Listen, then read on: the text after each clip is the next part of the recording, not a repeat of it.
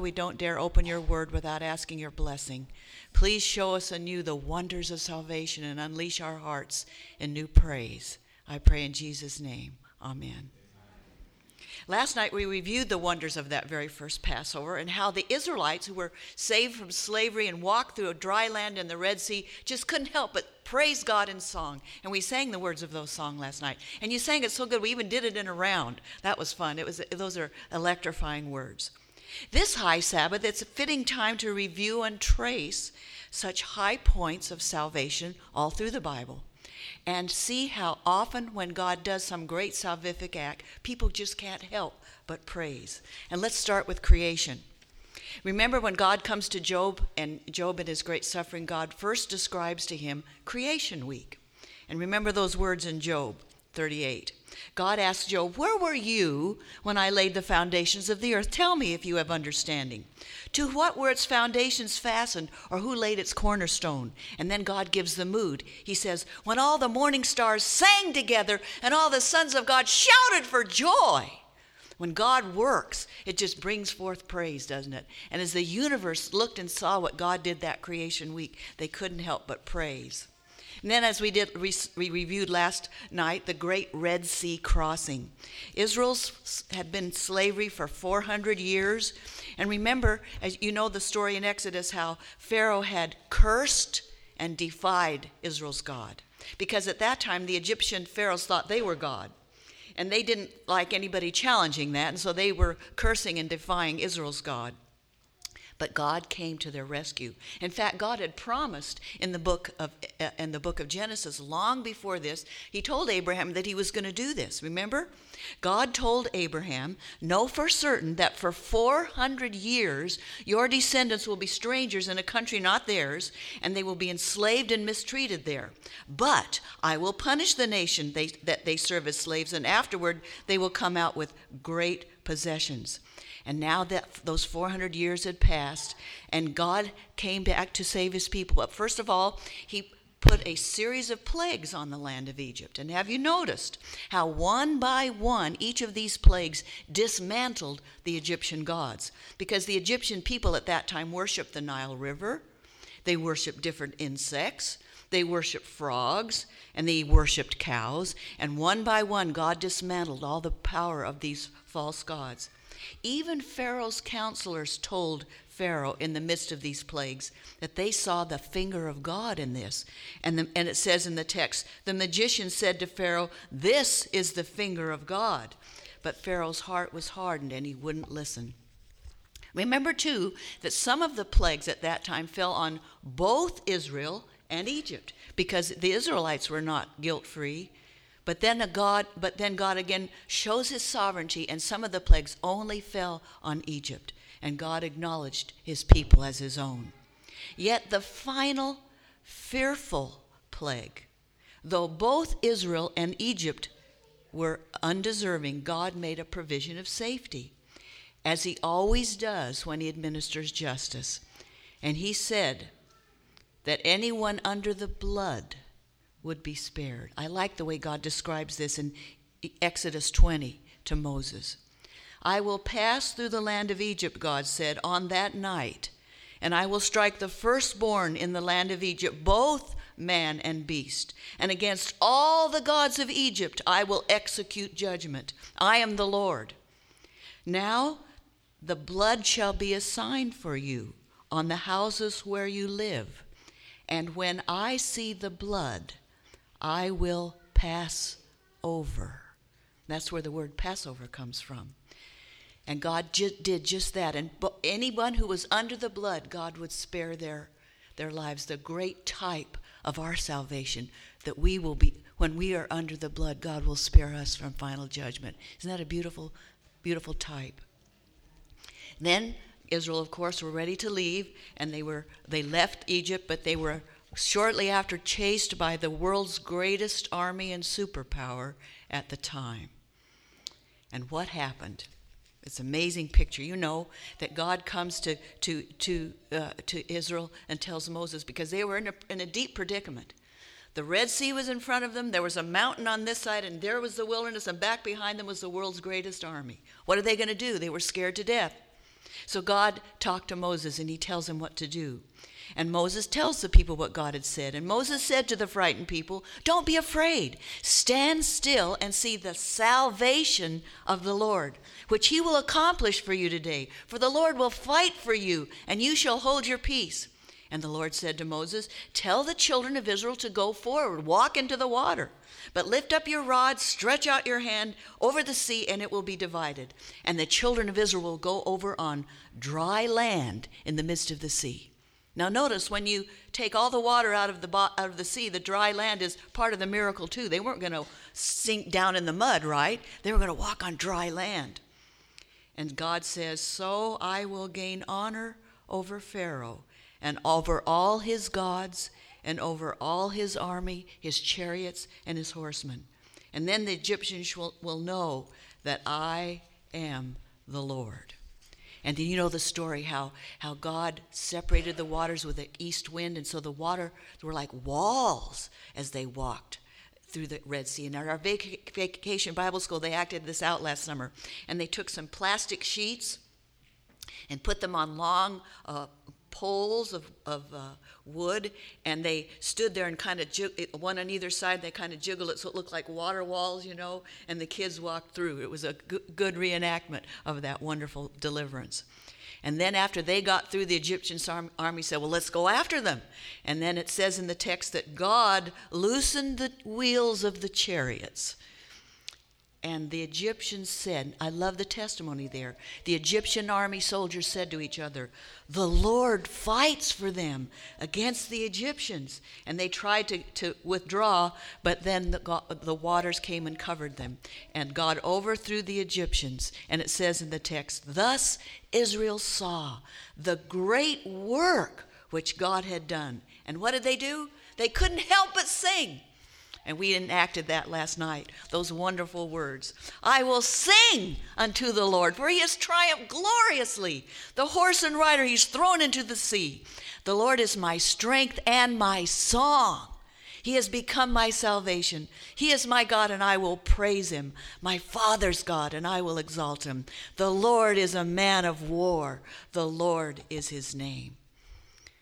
And notice it says in Exodus that after they were starting to sing, Miriam joined them.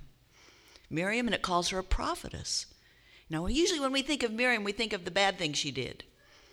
But God calls her a prophetess. And she's the only one of the sister and the two brothers that God used to lead Israel out of slavery. Miriam is the only one that died of old age. Her two brothers died because of their sins. So we got to look more favorably on Miriam, right? But it says that Miriam the prophetess took up the timbrel and led the women in the singing of praise to God. And so apparently it was antiphonal and did it in a round, maybe like we did last night with Mick, those great words, and Miriam led the singing of the women. It's such a beautiful picture. But when God does something great, people can't help but just sing and praise, right? The psalmists do the same thing. Have you noticed how many of the psalms praise God for what he's done? And they talk about God being on our side and fighting our battles for us. I like Psalm 96. "Oh, sing unto the Lord a new song. Sing to the Lord all the earth." Why? He is to be feared above all gods, for all the gods of the peoples are idols, but the God of heaven made the heavens. Sing unto the Lord a new song. He's done marvelous things. His right hand and his holy arm have gained him the victory. Shout joyfully before the Lord, all the earth. Break forth in song, rejoice and sing praises. And on the psalmist goes because of the great things that God has done. It's a beautiful picture in the Bible. Later, you remember King Hezekiah. When he became king, there had been a string of bad kings in front of him. But when he came, his heart was tender to the Lord. And he did what was right in the sight of the Lord. And he saw how the temple had fallen into disrepair and idols were everywhere. And so you know what he did? He called the priests and he said, "Sanctify yourself. We're going to change things." And he cleaned out the temple. And he said, "It's in my heart to make a covenant with the Lord." And so they gathered together and they cleaned out the sanctuary of all the rubbish, and they tore down the idols, and they gathered together for a worship service. And then King Hezekiah rose early and gathered all the rulers of the city and went up to the house of the Lord. And he stationed the Levites in front of the house with cymbals, with stringed instruments, and with harps, according to the commandment of David. And the Levites stood with the instruments of David, and the priests with the trumpets, and the song of the Lord began. So all the assembly worshiped, and the singers sang, and the trumpeters sounded, and it continued as the people praised God. And Hezekiah commanded the Levites to sing praise. I love that. He commanded the Levites to sing praise to the Lord with the words of David and the psalmist. So they sang with praise and gladness and bowed their heads in worship. So the service of the house of God was finally set in order again. And Hezekiah and the people of God rejoiced that God had accomplished this. It's a beautiful picture. When God moves, we just can't help but sing. You remember King Josiah, the little 8-year-old boy who became king? Well, in his 18th year, he set in his heart to follow God fully. And so what did he do? Apparently the temple again had fallen into disrepair, and there were idols everywhere, and people had forgotten the worship of the true God. And so he said, we got to clean this up. So while they were cleaning out the temple, they found a scroll. And they started reading this, and it was describing what would happen if people became unfaithful to God. God would withdraw his protection from them if they didn't stay faithful. And they read this, and they were frightened. So they took it to King Josiah, and they said, look what we found as we were cleaning out the temple. And King Josiah said, take it to Hilda. Apparently Hilda was the dean of the seminary at that time. And they took it to her, and they said, what does this mean? And so she read the scroll, and she said, this is exactly what it means, what it says. So they took it back to the king, and the king was worried. And so he said, we've got to have a revival. We don't want this to happen. We've got to return to the Lord. So the king went to the house of the Lord, and they took the covenant, and they had a dedication service, a rededication service. And again, what happens? They start singing because God had restored them. And it says in the text, then the king commanded all the people, saying, keep the Passover. So this was Passover time, apparently, to the Lord your God, as is written in the book of the covenant. And then the historian writes, such a Passover had never been held since the day of the judges who judged Israel, nor in all the days of the kings of Israel and Judah. But in the 18th year of King Josiah, this Passover was held.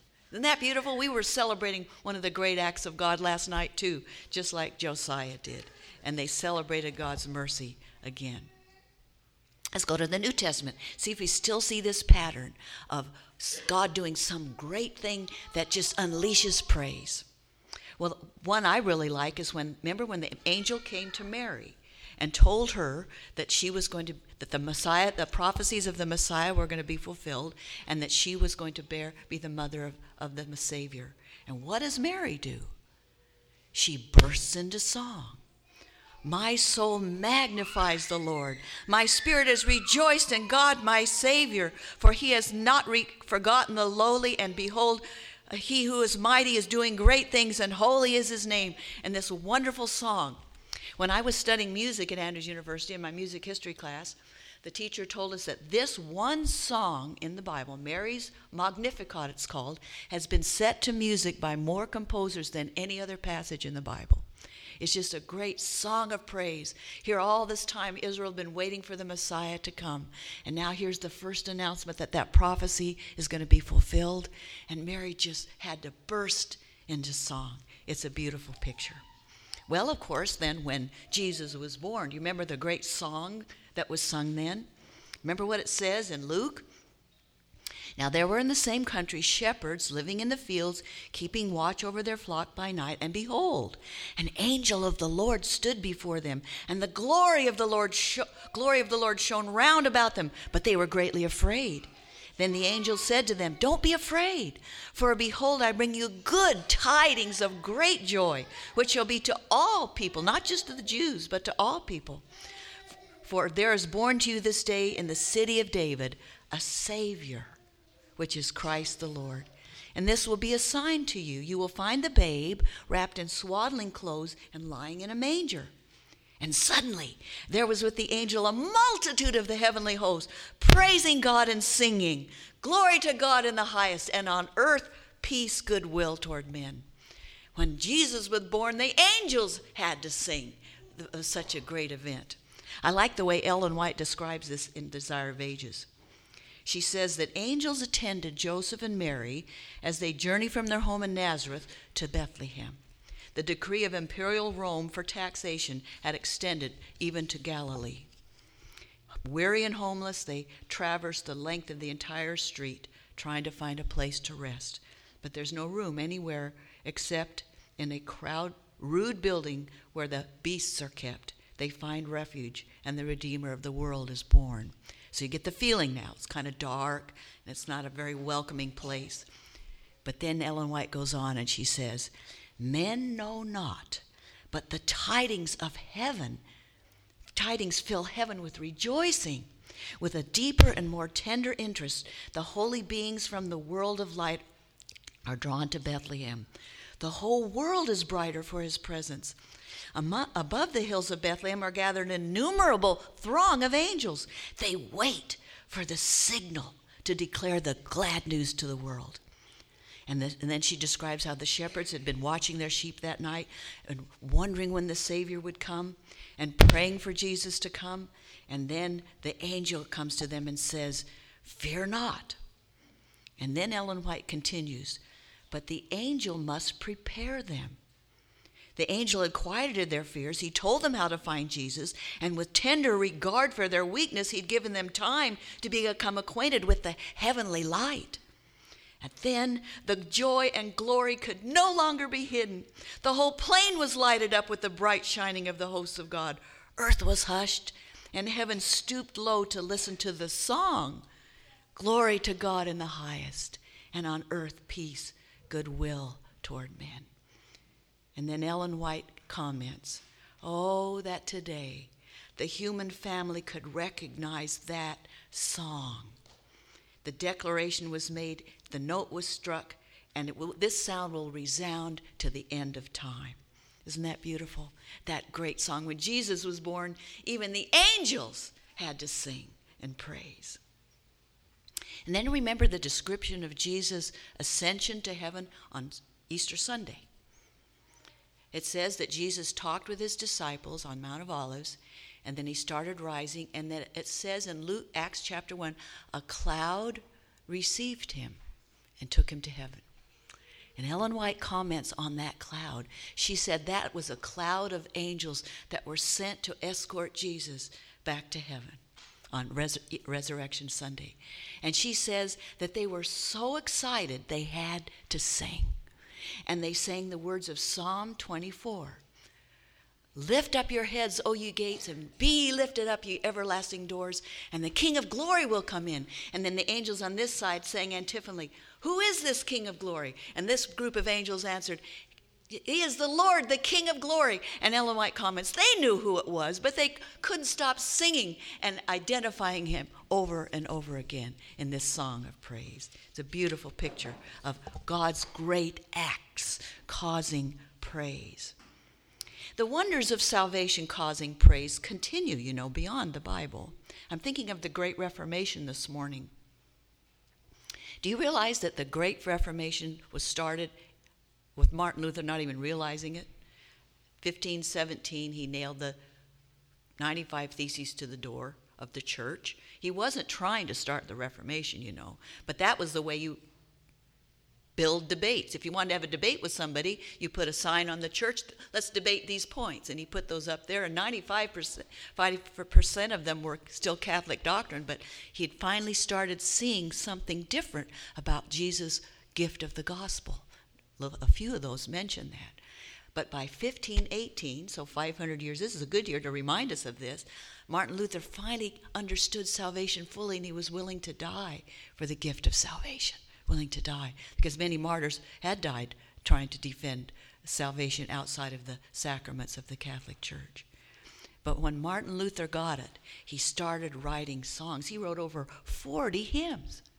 Now we think of A Mighty Fortress Is Our God, and that's the one that we have in our hymnal, but he wrote 40 other hymns. And that's why I chose Psalm 46 for our scripture reading this morning, because that was Martin Luther's favorite psalm. And when he was thinking he was going to die, he would say that psalm. And you notice if you read it, the words of that psalm are embedded in A Mighty Fortress Is Our God. And so Martin Luther's heart was overflowing when he finally understood the gift of salvation. He couldn't stop writing hymns, 40 hymns.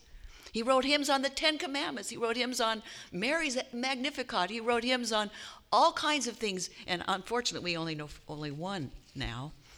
But the printing press, of course, made his hymns to circulate. And in fact, one Reformation historian writes that probably the Reformation owes its success to Martin Luther's hymns, not so much his preaching, but his hymns, because for the first time, people could sing about salvation. They didn't have Bibles yet. Martin Luther would end up translating the Bible into German, but they didn't have that at first. But these great songs started circulating about God's great gift of salvation and that Jesus loves sinners and he's going to bring salvation to anyone who comes to him. And it just spread like wildfire through the music. The restoration of the gospel, the understanding of God's great gifts of salvation just unleashes praise. Other people wrote hymns about Martin Luther because they found the gospel through Martin Luther's hymns. And one of them was titled, On the Christian and Rightly Grounded Doctrine of Dr. Martin Luther. That was the title of this hymn. And these are some of the words. I won't sing it, but listen to some of the words. Without me you can do nothing, says Christ our Lord. Our will must be moved by grace according to Luther's teaching. It cannot move itself, yet help is not far. It will soon come to meet us, as I hear from Dr. Luther. So they wrote songs about hearing the gospel from Dr. Luther.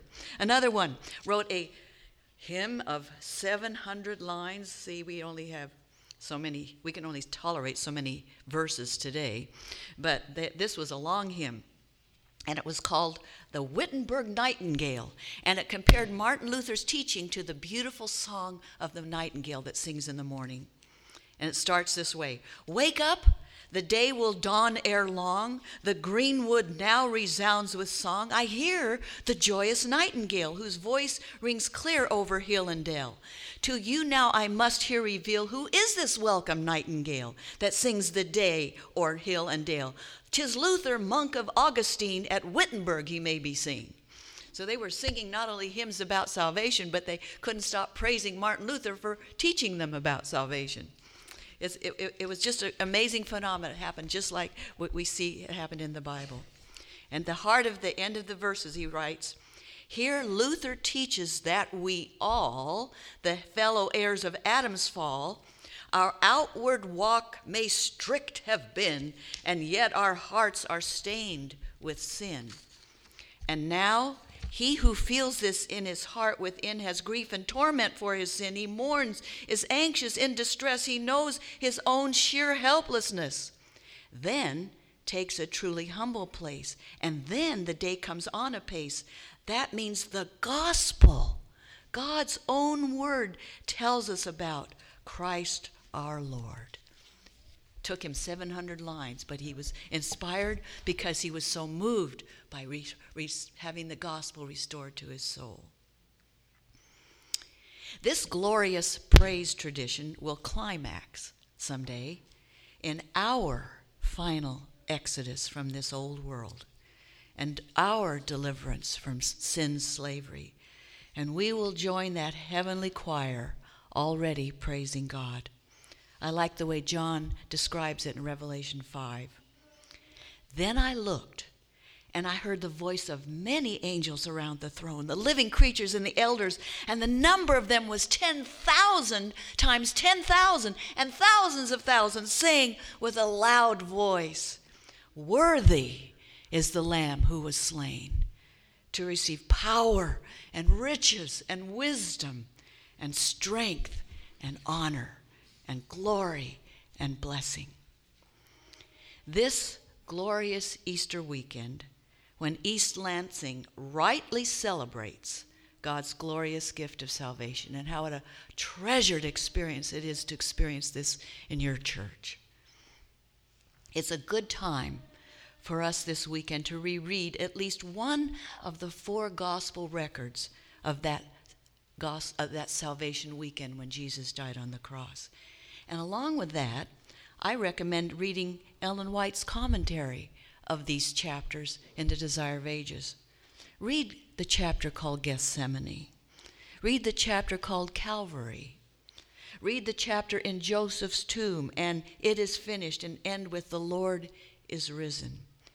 And if we do this, surely we will be constrained again to sing aloud our praise for Jesus, the great Passover Lamb who takes away the sins of the world, and especially ours.